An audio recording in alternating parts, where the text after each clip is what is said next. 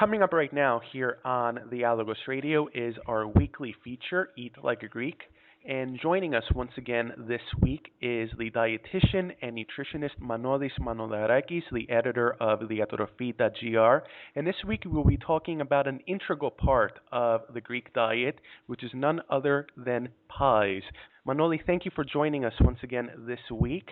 And give us your introduction as to pies and their place in the Greek cuisine.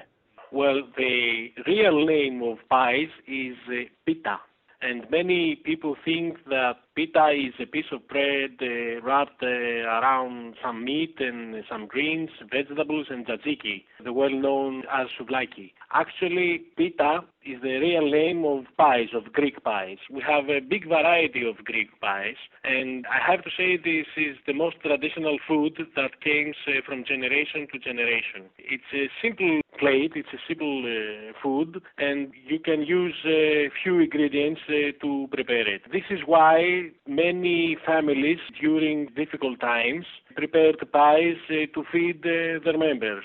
To make a pie, you need some flour, you need some olive oil, you need greens, vegetables that many times people find at the countryside. You can use also some cheese, and all these are things that a traditional Greek family has as storage to their supplies. We have various types of pita. One of the most well-known pita is the tyropita, the cheese pie. It is a famous Greek traditional recipe. Also, we have pies that have peanuts and greens.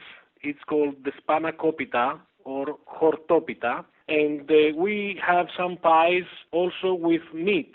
That's the kreatopita. But the main ingredient is the vegetables, the cheese, and the special feature they have, the phyllo, which is made from flour and olive oil.